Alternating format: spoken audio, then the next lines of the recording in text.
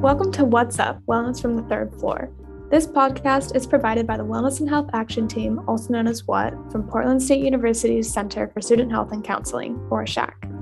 We're located in the old Tutoring Center suite on the third floor of the University Center building on campus. Our purpose with this podcast is to discuss a variety of health-related topics in a way that will be accessible for our non-traditional campus. My name is Grace, and my pronouns are she, her. And my name is Julie, and my pronouns are she, her. We're all members of the Wellness and Health Action Team, and we'll be the hosts for this podcast, so let's get into it.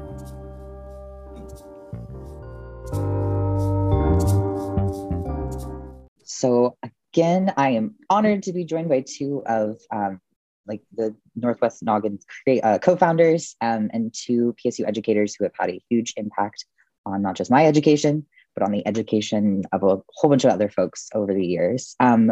Bill and Jeff, would you two like to go ahead and just introduce yourselves a bit, name, pronouns, your educational background, and anything you want to share about yourselves as persons? Sure. My name is Bill Kreiser.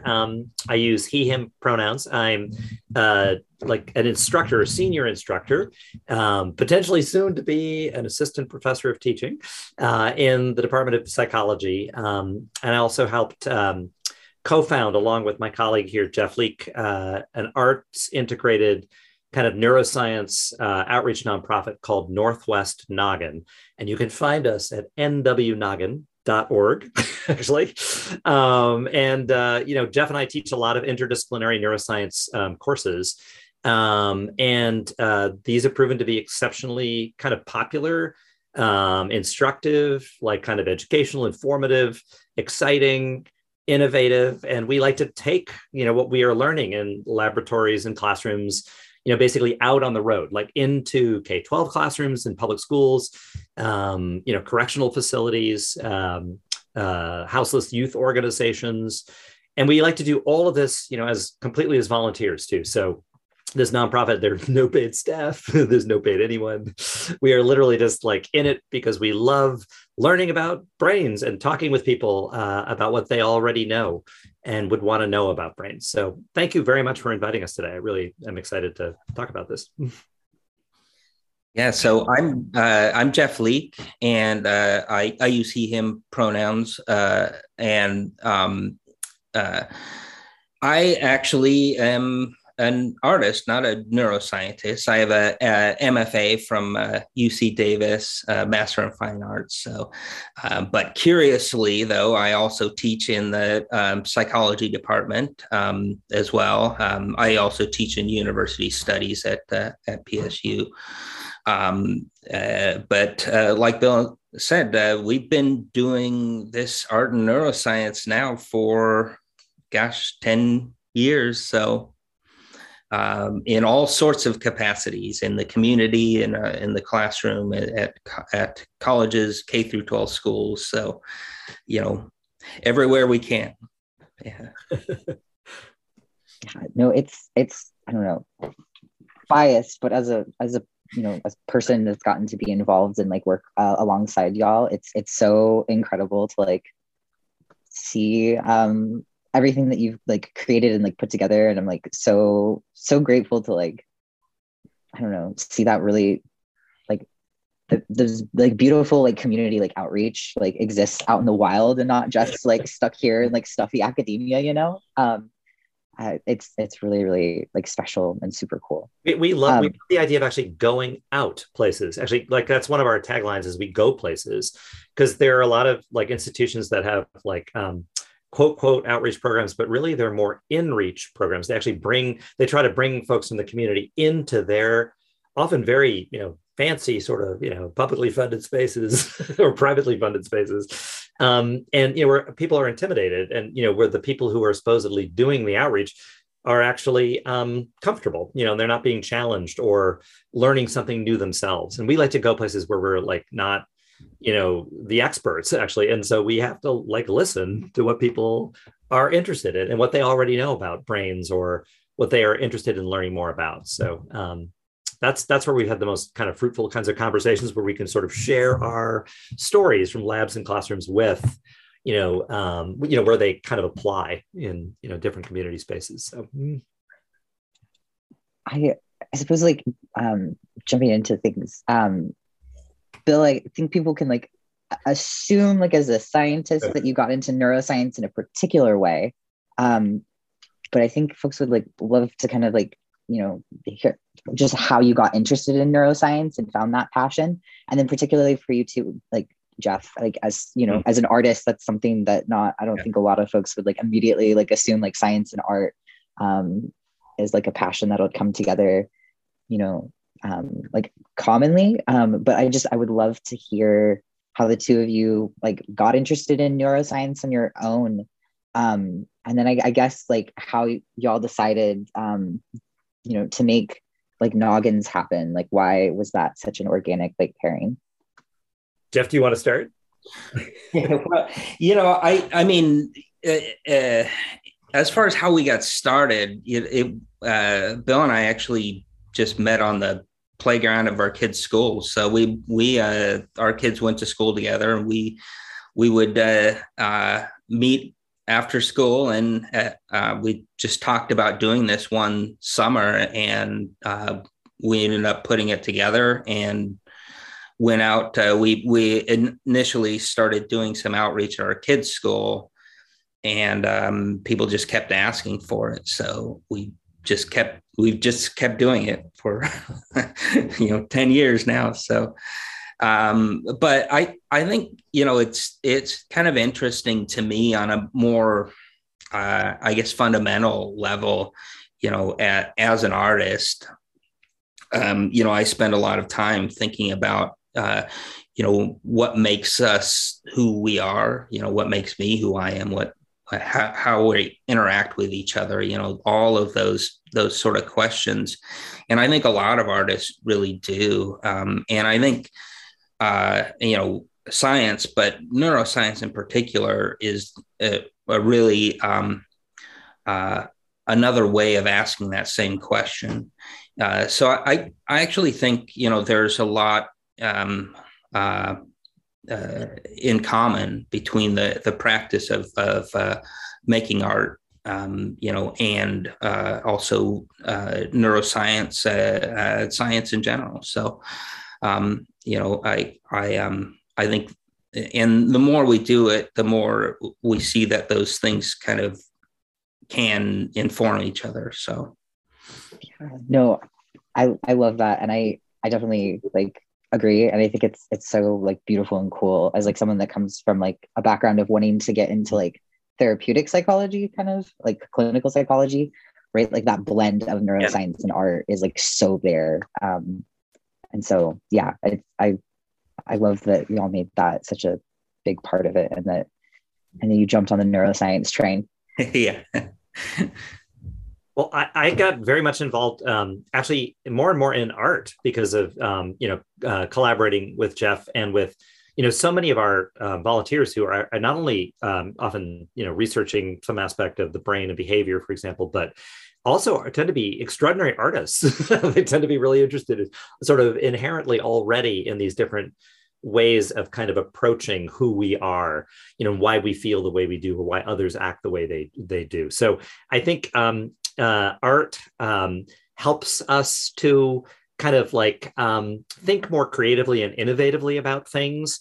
It definitely helps, for example, in when we do outreach in classroom settings where students are so excited to do art, to make something, and actually to sort of bring something that's relevant to themselves, basically into the discussion, about the brain and behavior. But I got involved in neuroscience because I was also extremely interested in like, who I was, why I felt that way I did, like, why did I act this way? Like, what was going on? Like, why would I get annoyed here? Why would I get excited here? Like, what was happening? And there's lots of people who will, try to tell you why, there's all sorts of organizations that have some kind of an answer and things like that. But I thought ultimately, like directly examining, like what are we physically made of? Like what's going on, inside our heads and inside our bodies here. That was the most fruitful approach. There's definitely like some aspects of like structure, determines function, or at least gives you significant insight into how the structure is accomplishing what we're doing and, making us who we are. So I was really like powerfully attracted to those questions and thought this was sort of the best way to explore it. No, and I don't know, like talking about like the blending like of art and neuroscience together, and like how that's been like so purposeful within Noggins. And I know too, as a shout out, the PSU has a new neuroscience minor that's not just a neuroscience minor, it's an interdisciplinary neuroscience minor. Yes. I would love, I don't know, I've shouted out several times in numerous episodes about like the importance of like interdisciplinary and collaborative work within the podcast. But I just would love to hear y'all's take about why it's so, why it was like so purposeful, like, from the start of like Noggins and in the, the like community and y'all's like work and students' work and getting the like interdisciplinary neuroscience minor to be interdisciplinary, and why you two think that it's so important for science, neuroscience, like really any field, to be like an interdisciplinary place. So what I want to say a few quick things about this, because when we were, first of all, the interdisciplinary neuroscience minor was pushed by students, like students who are absolutely excited about this kind of an approach. And actually often particularly and explicitly excited about the arts integrated aspect of like kind of neuroscience, both in terms of like bringing more people into neuroscience, like sort of fostering more creative ways of approaching neuroscience, and also to just make things and participate in art practice as a value in itself, but also informed by our understanding of the brain. So it was funny because like from the university perspective, when this was initially broached though, they were like, "Oh, interdisciplinary neuroscience, that's biology and psychology. Look, two academic departments are going to talk to each other and, and like collaborate." I'm like, okay, neuroscience is already biology and psychology. That's inherently part of it to begin with.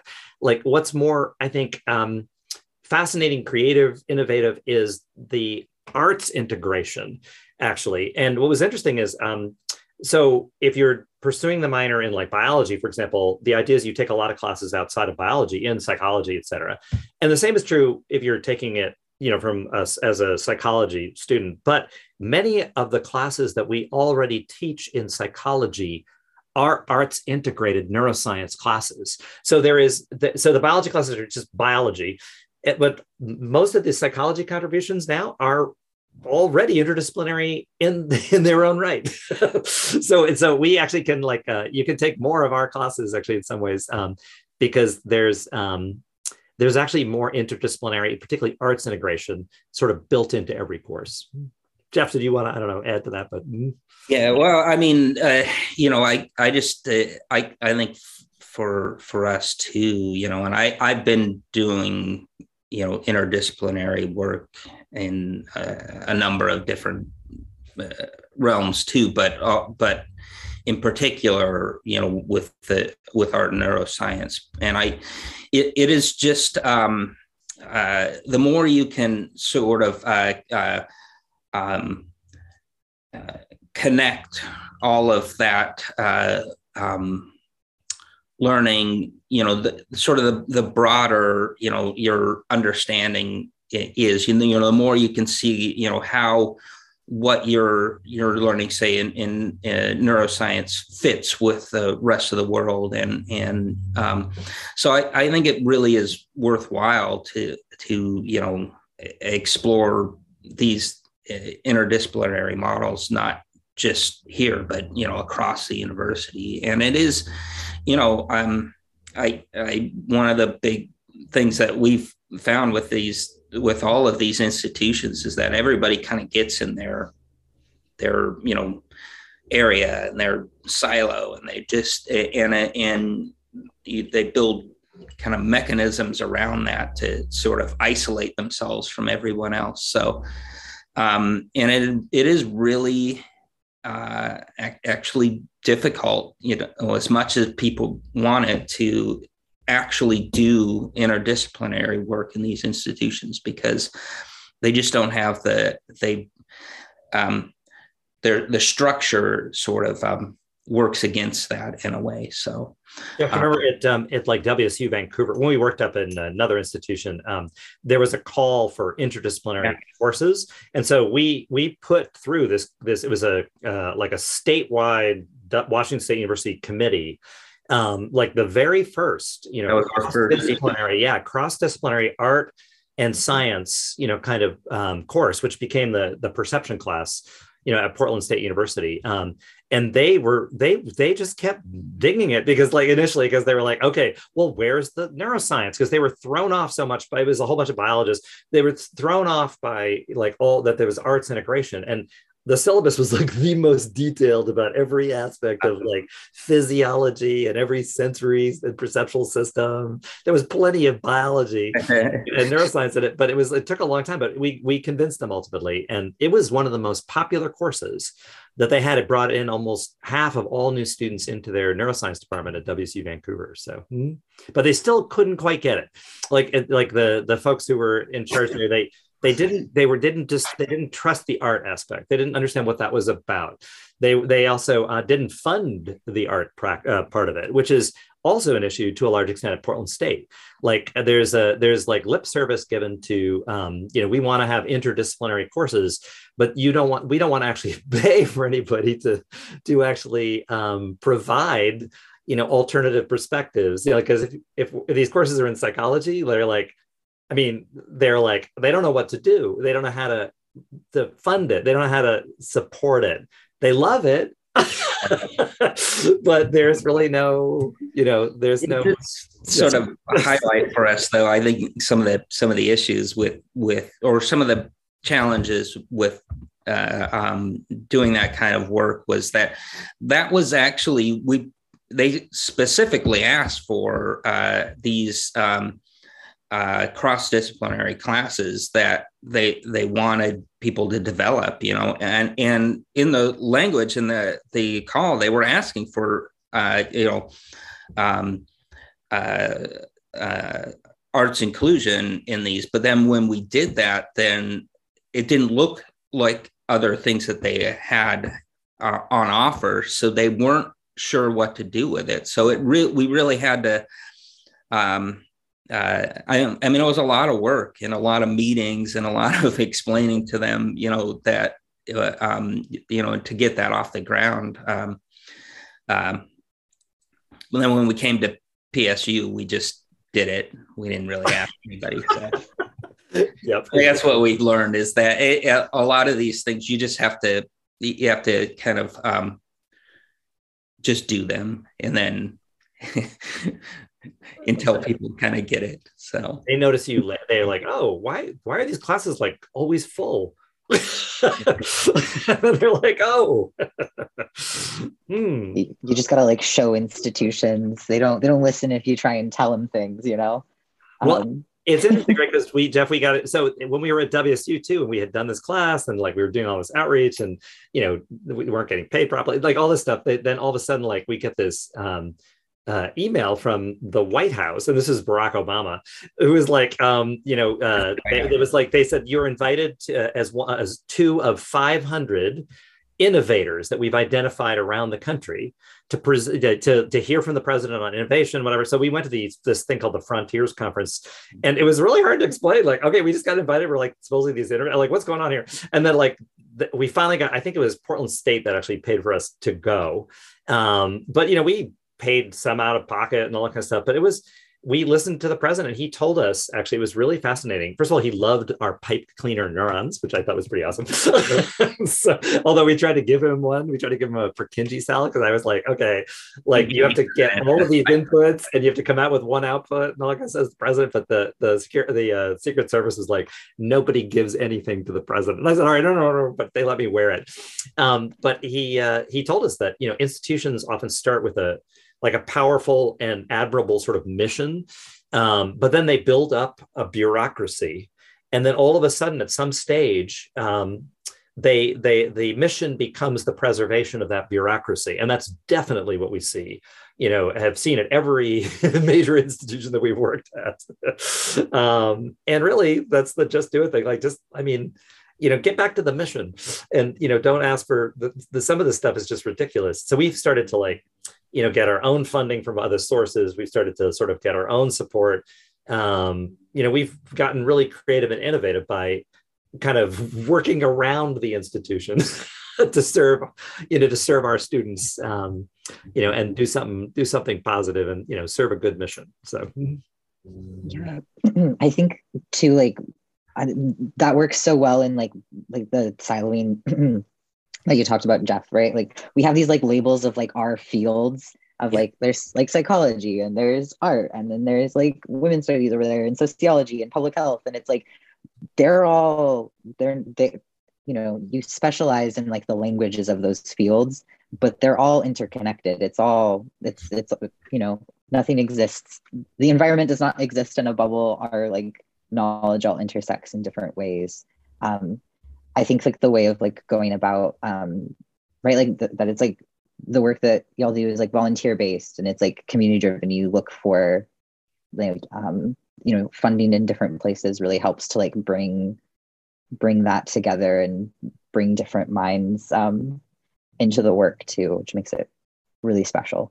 Because Quinn, you remember when we went to Astoria and Seaside and stuff like that? I mean, basically that was a whole week that was funded by a local community that was excited to welcome us, and that we were excited to share real brains and make art with and stuff like that. So that was we stayed at the bed and breakfast that gave us that the housing for free with a Fort George gave us food, and it was a pretty extraordinary kind of experience. So well, I know too, y'all have planted seeds and cultivated us students, and helped us in our pursuits of knowledge and stuff. And I know just from the classes that I've taken that you have students, there's folks elsewhere around Oregon and around the country that are doing things that y'all are okay, we can call on you, we can pull you in, that really community, not just community outreach, but community building too is I don't know. I love seeing it. It's super awesome. We're Northwest Noggin, right? Neuroscience outreach group growing in networks. That is actually really true, because we're going to go, right, Jeff, back to see Villa Grande, where one of our past, volunteers, Jordan Ray, is, ended up, because of that outreach in Eastern Oregon, ended up going to university there and now teaches in the public schools there. So yeah, I do feel there's been this really kind of cool alumni Noggin alumni network that keeps growing. Yeah, it is. It's kind of amazing. We've been working with some of the same people for 10 years, and people keep coming back, and we've seen them through a lot. So yeah. So I have a question. We've been talking about how well art pairs with just neuroscience, but I would argue just education in general. I feel y'all would probably agree with that too. Oh, yeah. I would love to hear y'all get into the specific nitty gritty of why. So if anyone's curious of yeah, we hear you, you're saying that art goes well with this, but why? Is there a reason why it goes so well? Is it neuroscience specific reasons we could talk about? Are there processing I wish I also is neuroscience connected, but reasons. But do y'all have your whys that art and neuroscience and education just belong together? Right. Well, I mean, I think for one, what we sort of kind of come to understand is that art is a really fundamental way for us to learn. It is. I think it. There's something really kind of important about being able to approach a problem or a concept in a way that doesn't require necessarily one right answer.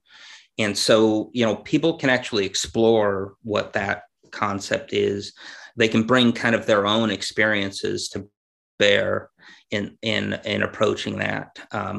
and it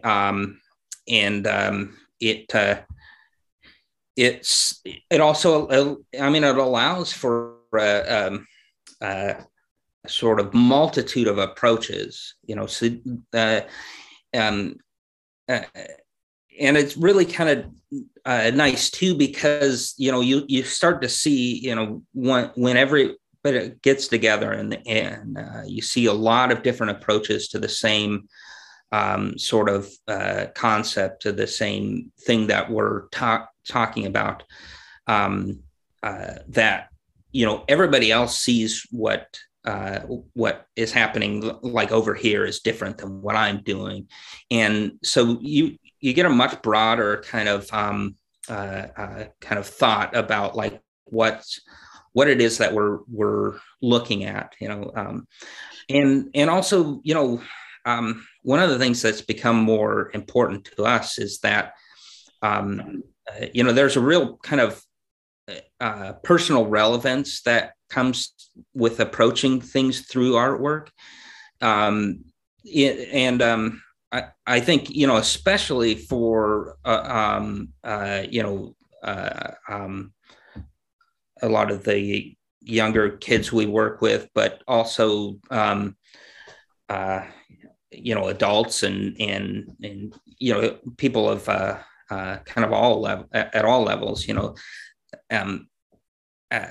being able to kind of put something of yourself into that learning, I think it makes a big difference to a lot of people, that's, that they can, say something about themselves as well as, while they're, exploring these subjects. So, yeah. Yeah, it just is. I think it dramatically sort of increases the accessibility of what we're presenting and doing. Like, I always love it because when Jeff always introduces himself in a classroom, like we have all these folks, I'm studying this, I'm studying that, I'm studying that, and there's all neuroscience related. And then Jeff's like, I'm not a neuroscientist, but I'm an artist. And then the kids are like, ooh, I love art. I mean, there's like a lot of folks that are really excited to do this. And then also we have gone, we go primarily to schools where there are students that are not typically overrepresented in science, to the extent, like, we're not going to, like, we're the OMSI summer camp, Saturday Academy kind of thing. But it's like, so what's interesting is we're sometimes told, like, oh, there's like a lot of behavior issues. We've had all these issues here, et cetera. When we're making things and doing art, it's like kind of amazing how everybody is participating. I mean, like, you get very few who are not like part of that experience, that are not participating. And it's also very, very interesting too, because sometimes people may not look like they're participating, but then they'll ask an incredible question, or they will make this incredible brain cell that'll surprise often their teacher, and others in the class. So, I mean, there's something about, valuing other approaches, and sort of one of the things that Jeff and I have been thinking about a lot is, remember, there's that overfitted brain hypothesis, right? Yeah. So it's like kind of like, if you're like, this is from AI, but like how if you train a network, of AI, like computer generated neuron connections, et cetera, but like you train it on a set of different, kinds of inputs and expect certain outputs, et cetera, it can become sort of almost too fitted to the specific inputs that it consistently gets. I think of this as like very much like an institution, it gets the same inputs. And then, but by actually like adding in some noise or something unexpected or something different, or, for example, making something, having to think metaphorically and like draw in different ideas that were not part of the original data set, right? Or by going somewhere where you're not getting the same kinds of inputs that you always get. Like, it's not the same people, it's different. It's a different environment. That really helps us, I think much more flexibly and and more innovatively about issues and ideas. It's also, I think it's fascinating how we often have like researchers who are studying like drugs in the brain or something like that, but they're not actually out in community spaces where that knowledge could be really useful, like where they could actually see people and like ask about their experiences and make those sorts of, connections between you know, the laboratory and the real and the world.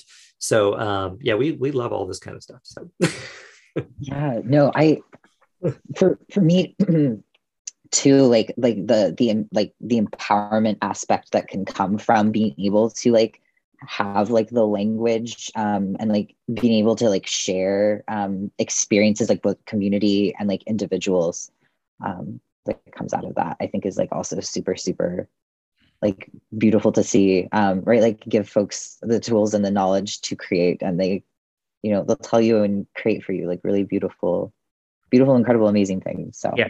Yeah. We've like, I feel like Dan started a lot, and I know it got brought up at like the very beginning of the podcast too, around how like, you know, PSU in particular, and also like a lot of other universities, you know, talk about the importance of outreach and like community-based learning opportunities. And I know that's involved in quite a few like degree pathways as well, particularly for undergrads. But like, why do y'all feel it's so important to have outreach included? Like in education, like why don't we just like sit and talk about stuff all day? Why?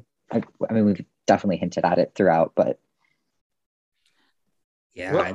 So yeah, I mean, I think in large part it's, you know, because what we do, what we're learning about, what you know, what the institution is as a whole, you know, it has a broader value in the community, or it should have a broader value in the community, not just within itself, or you know, and you know, the same with the you know, even or the people doing research or teaching, or the students who are learning about you know, whatever they're learning about, you know, that has a value within your own community. So, you know, I think it's important to actually make that connection and you know, be a part of your community and not some separate entity, you know. So. Yeah, I would totally agree. I mean, at least I feel like at least Portland State has the right slogan, right? Let knowledge serve. I like that. And so I think that's hopeful, actually, because there are other institutions that we've worked at that were much more insular, you know, that would have their slogan would be all around, you know, what was it, Cougar Pride, right?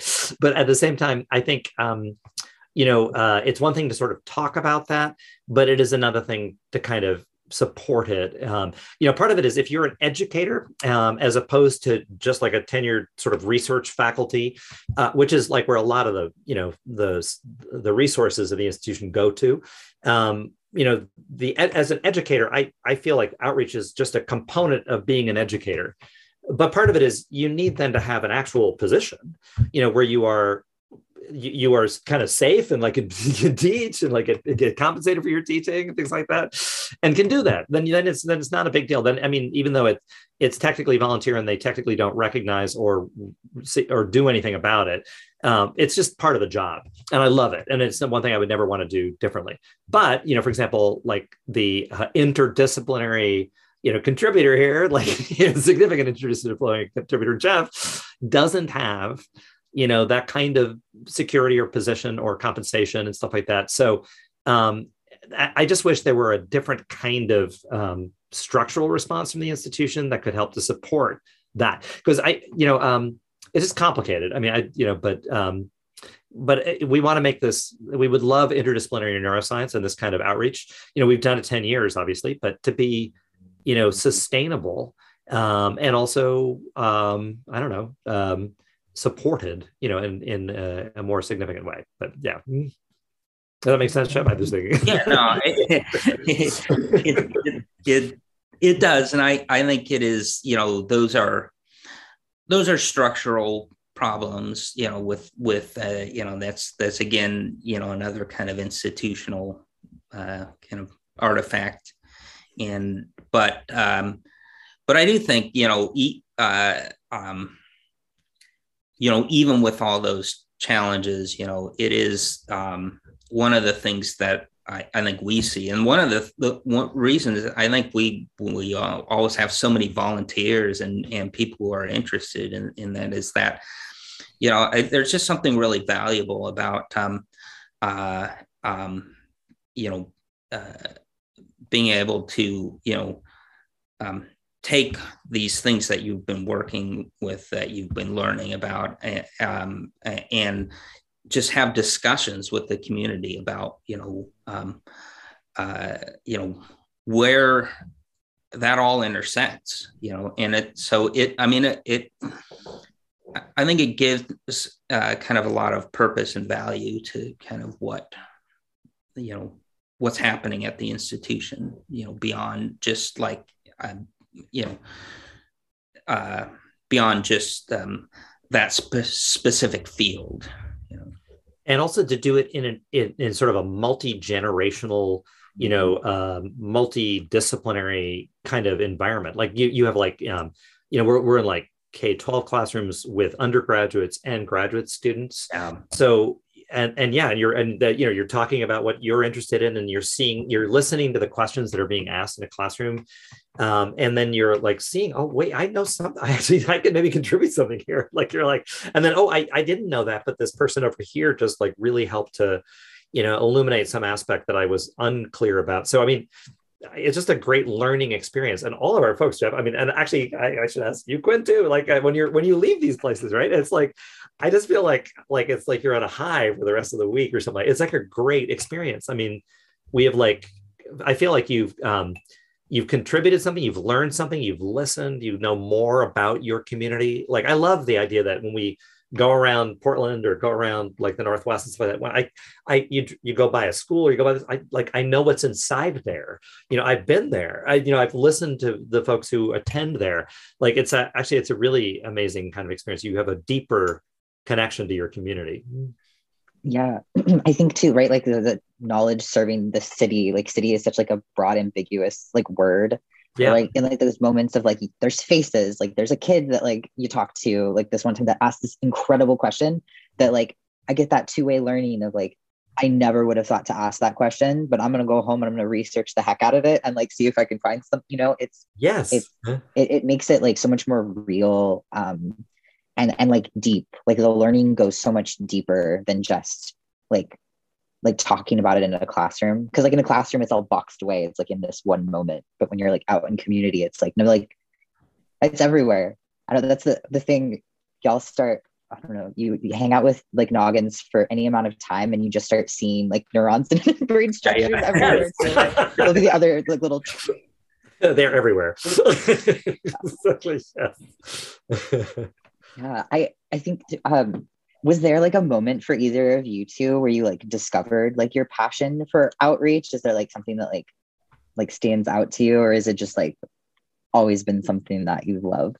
My mom was actually a storyteller, so she had like this library of like tales from all over the world, and so then she would always tell us stories, and she'd go to libraries and schools and tell stories and things like that. So I mean, there's something I just always liked going places, and I like that sense of like I'm curious about what other people's perceptions are or experiences are. So I and like what they might think about like some of the stories that I've got. We were talking about this before, but like I feel like we're all these networks of neurons, right, and glia that are privy to like limited inputs to some extent, and trained in certain sorts of behaviors and biases, right, because of the experiences that we've had. That means that everybody else is remarkably unique and has extraordinary insights and experiences and stories to share as well. So I mean, it just makes sense to like kind of like to sort of widen your experience, right, and to see where you might contribute and help. And like I think that's a really powerful driver, I think, of a lot of what we do. And also like the students, you guys are amazing. Like it just is amazing to watch, like as people are like, wait, I'm going to go into like a class of fourth graders. Are you kidding me? Like there's all this anxiety, et cetera. And then they have the most incredible experience, and then they come back again and again, and it just builds confidence. They actually get to demonstrate their skills in spaces where they may ultimately be working. We've had like some teachers that say, "Can we hire these people?" We're like, "You can do whatever you want, of course. You gotta ask them." But so it really is a great way to connect our students and just watch them sort of grow in these circumstances and situations, develop confidence, and actually get jobs, and find out where they can contribute. It's really powerful. So, yeah, and I think that is, for me too, that aspect of really kind of communicating with your community, with people, with all of the people, that it's almost more of an open conversation really than it is, we're telling you about what we know or something. So, so I think that it, in particular for me, has always been really kind of powerful, that we're learning as much from them as they are from us. So definitely. So again, thank you all so much for making the time to be here and chat about stuff. I super appreciate it. I'm so excited that I'm gonna make this the big grand finale project of my time with What. I hope that folks have been inspired and interested with this episode. And if so, if there's listeners out there that want to get involved with Northwest Noggin, the links will be in the description below as always. But is there how would someone go about getting involved in one of these events? So if you go to our website, nwnoggin.org, we have an event calendar. It just says events. And if you click on that, you can sort of see what's coming up. And then if you click on the individual events on the different dates, there will be opportunities and instructions on how to get involved if you'd like to join us. We also, every time we go someplace, we write up a post. And actually, oftentimes the students who are contributing will write up a post or contribute to a post. Where we have images and we have the questions that kids asked, and we have all the research links, that we sort of, presented in terms of that's where we got the information and things like that. So if you can get a sense of what it is that we do on these visits by going to that, what's called Noggin Bloggin. There's a heading across the webpage there too. So awesome. As well as just again, want to give a shout out to the interdisciplinary neuroscience minor. Please check that out, folks. Outreach is a part of that. So there's cool things that you can do through there. And I think too that there's rumblings of we might try and make this something more in the future of a major perhaps. We're very early stages, but yeah, we haven't even really broached it yet. But at the departmental level, yeah, they're kind of that would be pretty cool. So, and other institutions have expressed interest, so that's good. Yes. So students out there listeners, get involved, start pestering folks. We need to make this happen. I again, just so much thanks. Is there anything else that either of you two would like to highlight or shout out? Any projects or resources or whatever you would like to share? The floor is yours. Well, I'm just going to mention really quick, and then Jeff, you should mention Chile. But this summer in I believe it's mid-July to mid-August, we're going to be teaching on fully online. It'll be a kind of a Canvas-based 4-week version of the perception course. So if you want to make art and learn about brains and sensory perceptual systems, please let us know. It'll be on the schedule. It's Psych 347. Yeah, and we are also, this is a little ways out in summer of 2023. We are planning a art and neuroscience class in Valparaiso, Chile. So there'll be more information on that pretty soon, but we're really excited to get that off the ground. So also, yeah, check that out. And we'd love anybody to join us there. So Balpo is home, of course, right, Jeff, to the giant squid, right, or the Humboldt squid, which has a giant axon, where a lot of work on action potentials and resting potentials, how neurons carry electrical messages were actually worked out, and an extraordinary tradition of art and mural art all over the city. So it would be an extraordinary place to actually, I think, study the brain and make art. I'll definitely include the link to the write-up y'all have on the Humboldt squid and like the neural action potentials. I think it's one of my favorite. It's such a weird thing. Like you never would have thought like squids would have such a huge impact on like neuroscience and our understanding of the brain. But like it's an incredible story. Y'all should absolutely check it out in the description. And I want to highlight too and say, as someone that has taken the perception class from both of you, it is like by far probably the most incredible class that I have taken in my time at PSU. And I was just like, I don't know, it like revived like the passion of like learning in me. And so I was like so like grateful for what y'all have created. And like Jeff, I wish I could just like borrow you and like make you give tours of like the art museum all of the time, because like your like knowledge and explanation is like so incredible. And as someone who is like not super artistic myself, I was like, oh my gosh, this is so cool. So like genuinely, listeners, like check out the perception class, and thank you too for like putting in like the time and the work to help make stuff like this possible, because it genuinely has such an impact on the students, and we get so much out of it. And so thank y'all. Thank you. Great opportunity. I appreciate this. Awesome. Well, with all of that said, thank you so much again for joining us. And I hope y'all have a good rest of your week, and like take care to y'all and take care to the listeners. Thank you, Quinn.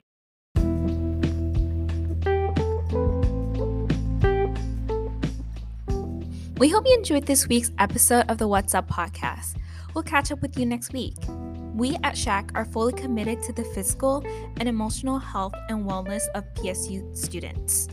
Please call ahead to use our health services for flu shots, free COVID testing, or general appointments at 503-725-2800. Counseling services are still available via telehealth, and you can schedule your appointments by calling that same number at 503-725-2800. If you're looking for more health and wellness resources, you can check out our online health magazine that gets sent to your pdx.edu email every Wednesday, or you can download the Campus Well app. Also, feel free to check out the virtual Mind Spa experience to rest, relax, and rejuvenate wherever you have internet access. We will be including resources links in the episode description, as well as a link to the episode transcript. If you have any questions about health, wellness, SHAC, or anything we discussed in this podcast, please fill out the Google form in the episode description. Thanks for listening and take care. We'll see you next week on What's Up, Wellness from the Third Floor.